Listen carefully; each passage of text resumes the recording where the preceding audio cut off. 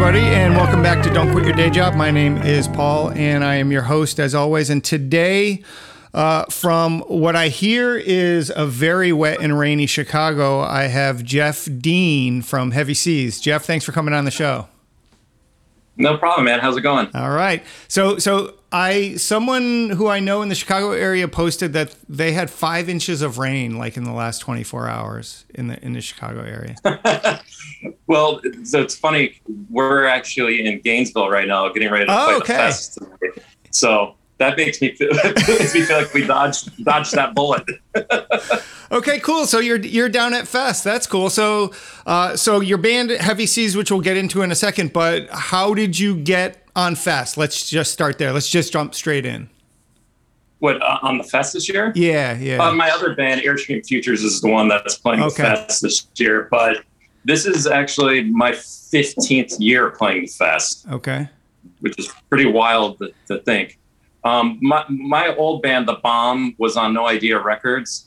And the Fest originally started as like, the label was kind of behind the Fest. Okay. And then Tony took, became Tony's thing from there. Right. But I've always just had a great relationship with everybody. So, and they've always liked my bands to come and play. So I feel pretty fortunate about it. That's cool. It's wild to think that this is the 15th year. It's like a third of my life has been spent coming to Gainesville every October.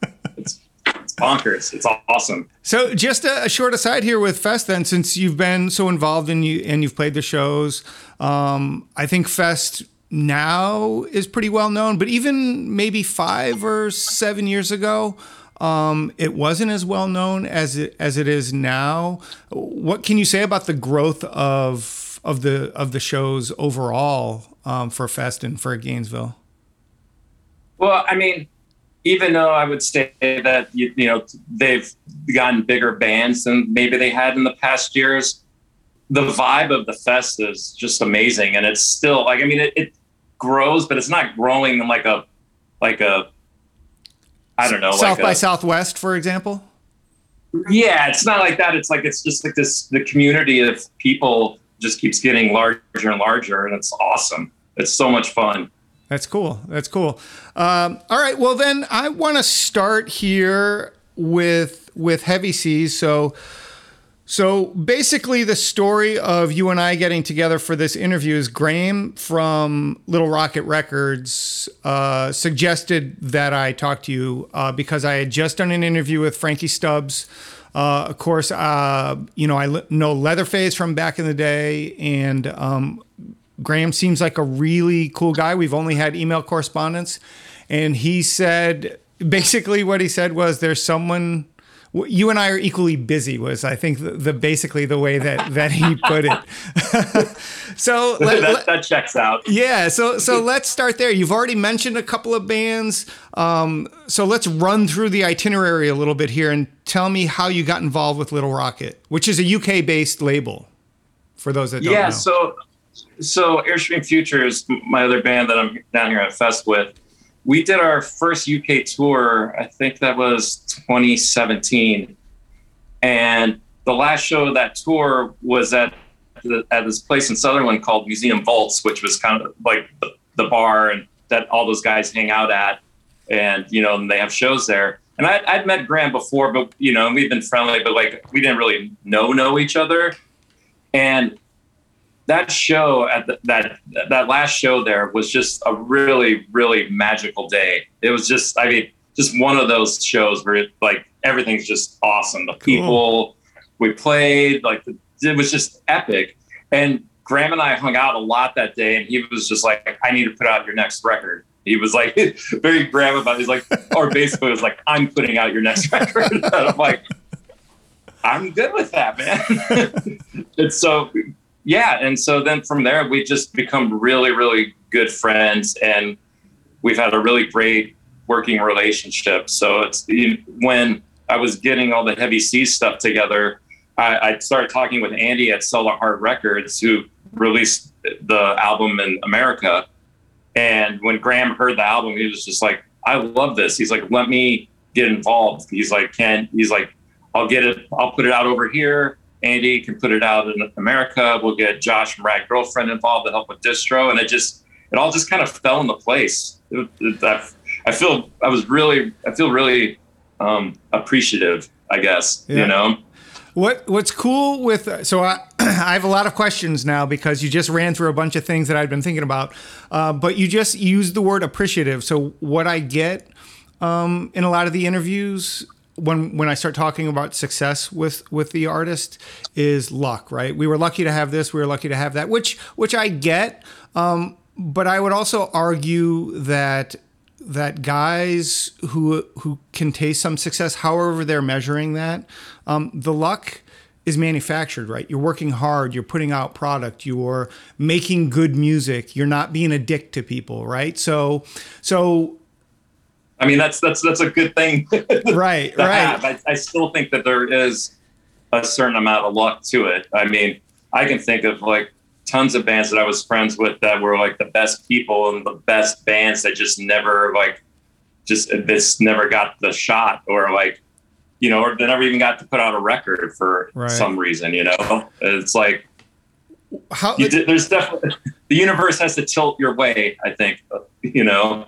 Some of it, I do think, comes down to decisions that we make, right? So when you're presented with the opportunity, even if you don't recognize it as an opportunity at the time, you have to figure out how you're going to make the most of whatever that thing is. And if you don't, I think the moment can be lost. And so if we're going to call that luck or whatever it is, I think that that's an important element there. You have to recognize what your next best play is and move on it as quickly as possible. I definitely feel like a lot of the times you fall into a situation and it can go one way or the other. And if the luck is realizing that that's what's happening, right? To be able to make oh, this is the opportunity I've been waiting for. Yes, we are going to take that, you know?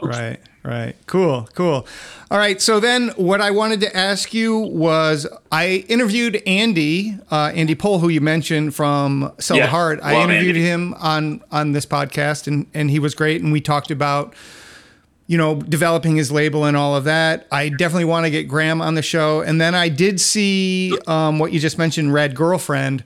So tell me how, for you as an artist and you as a working guy trying to put out product, how are you working with all of those three different companies, different smaller companies, of course, but different companies, and how you're making that work for you? I mean, it's a statement in the fact that all those guys are great people, right? Or else there's no way it could work. Right. It's too many people in the kitchen, right? But everyone's so awesome that everyone's just, I feel like it feels weird. It feels crazy to me because, you know, with Heavy Seas, I never had the ambition to be the front guy in a band. You know, it's not anything I ever really wanted. I was always fine with writing the music and having the singer do the singer thing. And, you know, I play loud and jump around, you know? Right. And so taking on this role has been something that was, you know, very intimidating for me. And it's really it really fucking pushed myself, you know, to fucking see if this was something I wanted or if it would work or anything. And it still like floors me that all these people thought that this record they liked it enough to put their time and their money and their effort into it. Right. You know, I feel fucking completely flattered and completely fortunate for it, you know, even if, you know, it's like, even if it is on a smaller scale, like you said. I mean, I don't know, at this point in time, the fact that anybody, I feel fortunate that anybody wants to release a record, you know? Yeah. It's like, how fucking lucky are you, you know? Yeah, I agree 100% there. Sometimes if I look up Spotify for my projects and I see, whoa, someone in Texas listened to my record, it's just mind blowing that like someone I don't know and probably, you know, we'll never meet, like listen to it. And it's crazy. I mean, I've definitely been fortunate that a few times in my life, people that I've met have told me that a song that I wrote or had a part in writing, like, you know, it mattered to them. Right. And that I've never, like, it just blows me away. Like I can think about, it's like, I write songs that kind of just sit in my house and fuck around on guitar. And I'm like, oh, this is cool. All right. And then like to fucking think that like, okay, something I was just fucking with on guitar in my living room, and then I go to like fucking Germany or something, and someone's like, this song really matters to me. Like, that's fucking magic, right? Absolutely. It's fucking magic, man. So it's wild. That's definitely what I would call a measure of success, right? So getting connection to something that you're putting out into the world on a personal level from someone who's listening to it. How else are you thinking about the idea of success for the projects that you're doing? Is it okay for one to be more successful than the other? Do they have different objectives when you're doing different things? It's a really interesting question. I just kind of try to roll with everyone's being the most active. You know what I mean? Yeah. It's like I dropped out of college to play music, so like I'm, for better or for worse, I'm a fucking lifer. You're a bum. You're a bum, some people would say. Well, I mean, am I losing you a little bit? Yeah, a little bit. Yeah, it's a little bit sketchy right now. Yeah. I mean, we'll keep powering through and see what happens. So it froze after I called you a bum, basically. I forgot what I said in response to that now. You said something about traveling. Oh. So I'm gonna put the edit in there where I call you a bum and then there's silence for 5 minutes while you figure out what to say next. The tension builds. Right. Let's talk about Heavy Seas, because that's the band that Graham mentioned when he suggested that I get in contact with you. So let's talk about Heavy Seas and what that project is. You already mentioned that's your frontman project. So how is it different from your other things? I mean, it's thoroughly different because I'm the one that's singing and writing lyrics, you know, so which is something I never did before. I mean, when I played in the Bomb, I did backups here and there, but that's like not the same as actually being like the guy, you know? So it's uncharted territory for me. So it's like I was mentioning, it's like it took a lot for me to like put it on the line to do this. You know, for me personally, it did. And I mean, it's been really great. I'm really proud of that album. Ronnie DeCola, who plays drums, and Katie Karp, who plays bass, like they're one hell of a rhythm section, man. I feel lucky to have them along for this adventure. Yeah. I feel like I played in All Eyes West with Ronnie, and I play in Airstream Futures with Katie. So we all know how to play together. And I just knew that the two of them together would be a really fucking great rhythm section, and they fucking rock. Makes it a whole lot easier when you have like that foundation. You know what I mean? Yeah, for sure. But I mean, as far as like the musical approach, I mean, I guess if you've listened to any of the other bands I've been in throughout the years, I guess it probably guitar wise has like a similar style. I play how I play. Right. But I feel like the music for this band is bigger and heavier and more boombastic, you know? So musically, it's pretty depressing. well, so I want to say a few things here about that band in particular, and I'll of course, as always, for the podcast, I'll drop the link so people can check it out. But I got a strong like Cave-In vibe, from like late 90s, early 2000s, like that style of Cave-In. And then as I listened to it vocally, so now let's see if I'm truly going to insult you. Vocally, I got a strong Sunny Day Real Estate vibe. I mean, that's very complimentary of you to say. I will take that compliment. I love Sunny Day. I like Cave-In too, man. Honestly, like my initial thought of what I wanted this band to sound like, which probably doesn't sound like that, but this was my attempt to make it sound like. I wanted to do something that was some kind of cross between Kerosene 454 and Oasis. Wow. That was my idea. Wow. I wanted that heavy Darren Zentek kind of drum style with like the noisy guitars, like that mid-90s, what we used to call emo sound that doesn't seem to exist anymore. Like, I mean, maybe there's bands that sound like that, but I don't hear them anymore, you know? Right. And then I wanted there to be like some kind of like melody to the vocals. So I don't know if it sounds like either of those bands, but that was my thought process. Yeah, no, I think you get that vibe like once you hear it described that way.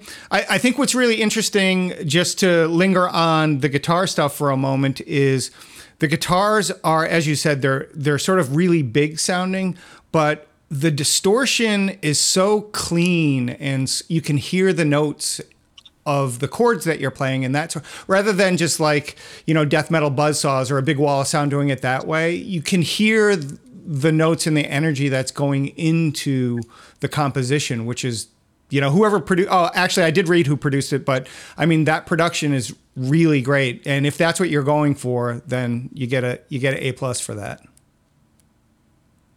Oh, thanks, man. It took me many years to get my guitar sound down, so I'm glad that you appreciate it. I like more of a crunchy guitar sound than an overly saturated one anyways. Right. Right. It's like I play a lot of notes in the voicings I do on chords, and I want those to ring out and not be lost, And that's definitely coming through. It's definitely coming through, so that's cool. When you're choosing singles, when you want to put out things that are representative of the project that you're working on right now, and again, we're going to focus on Heavy Seas.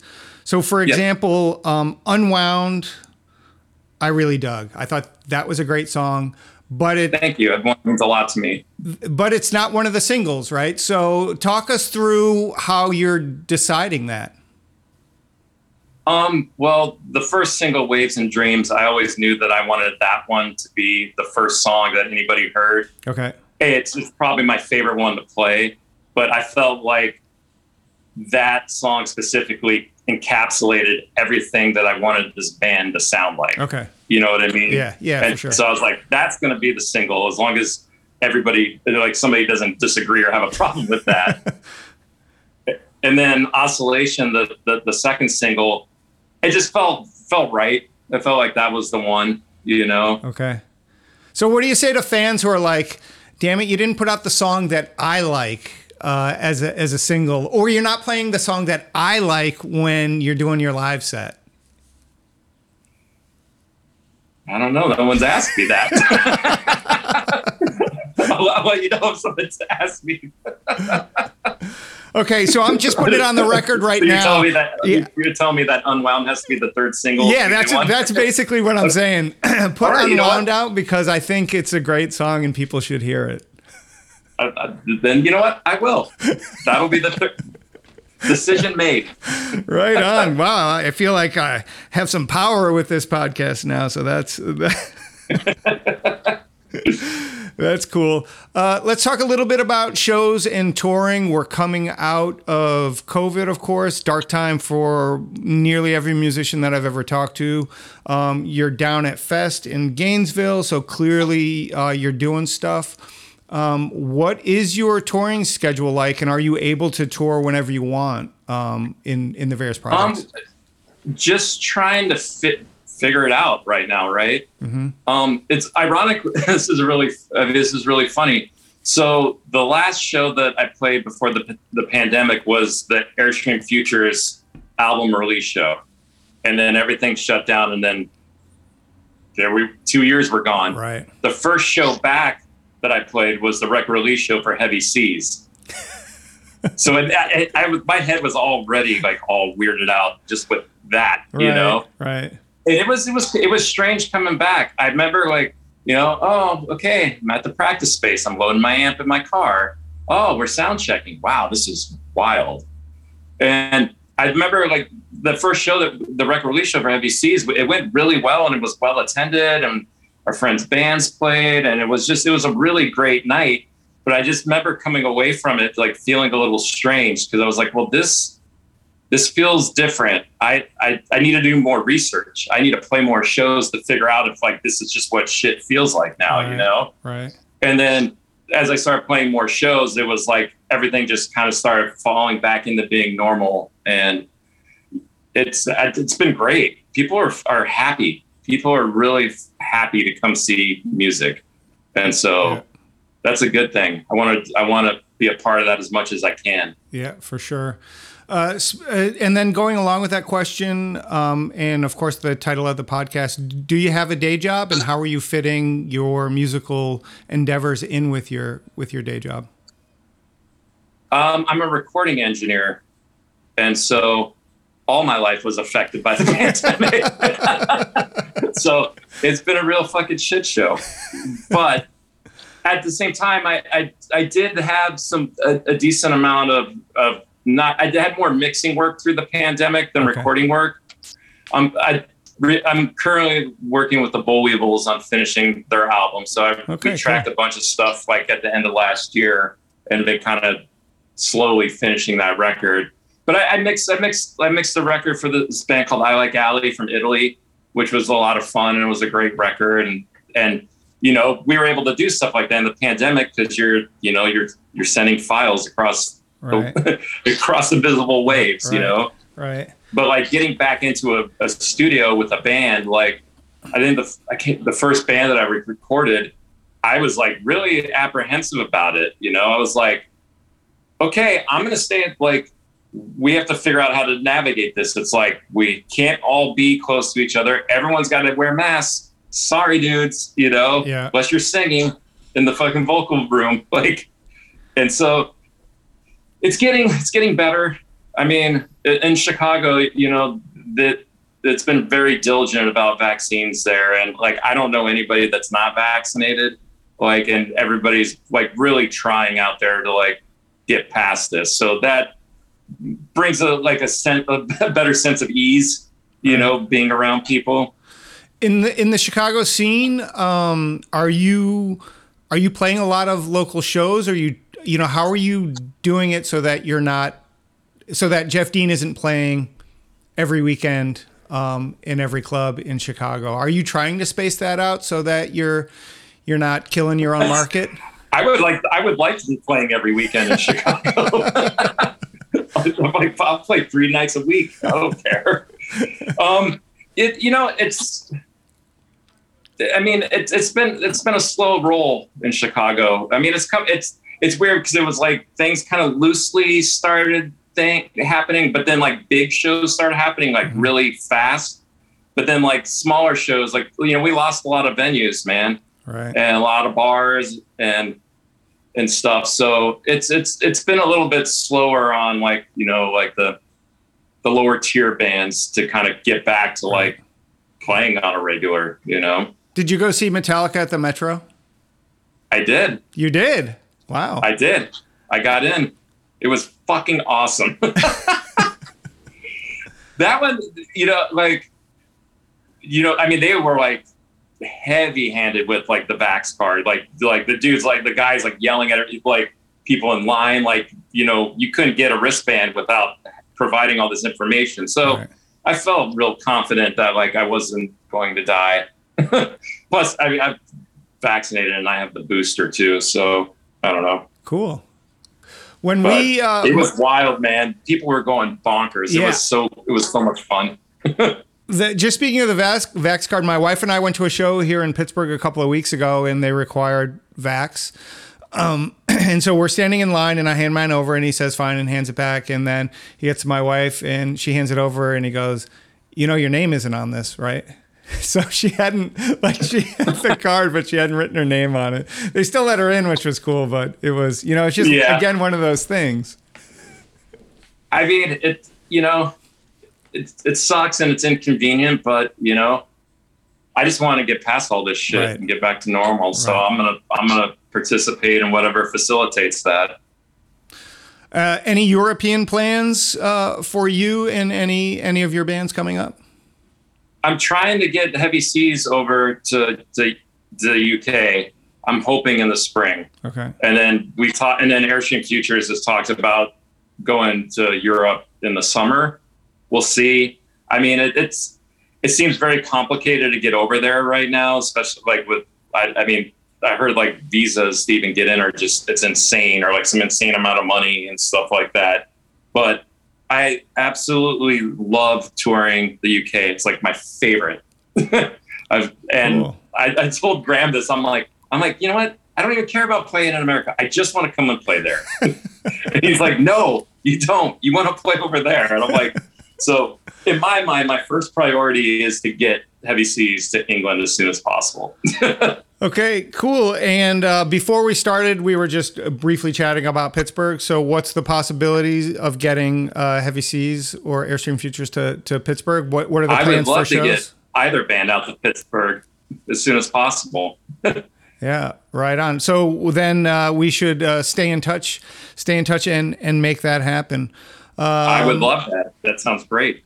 One last thing here before I let you go. When you're getting ready to play something like Fest or a bigger show that maybe you're opening for Metallica at the Metro or something like that, is your approach to the show, is your approach to the music different than if it's your own show or if it's a smaller show where you're more comfortable? Nope. I don't care if it's 5 or 5,000 people. You leave it all on the line every fucking time. Right. And advice for younger bands coming up who want to try to do this sort of thing, whether they want to get into music production or they want to have 5 bands active at any given moment and doing shows and all of that stuff. What's your advice as the man who's doing it right now?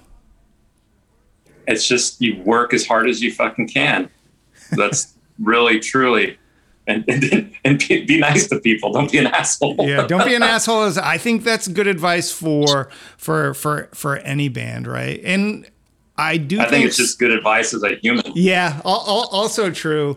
Sometimes I get that it's hard, right? If you're having a bad day or whatever, but that shit comes back to bite you. Yeah, absolutely, man. I just want everyone to be happy. So right on. Right on.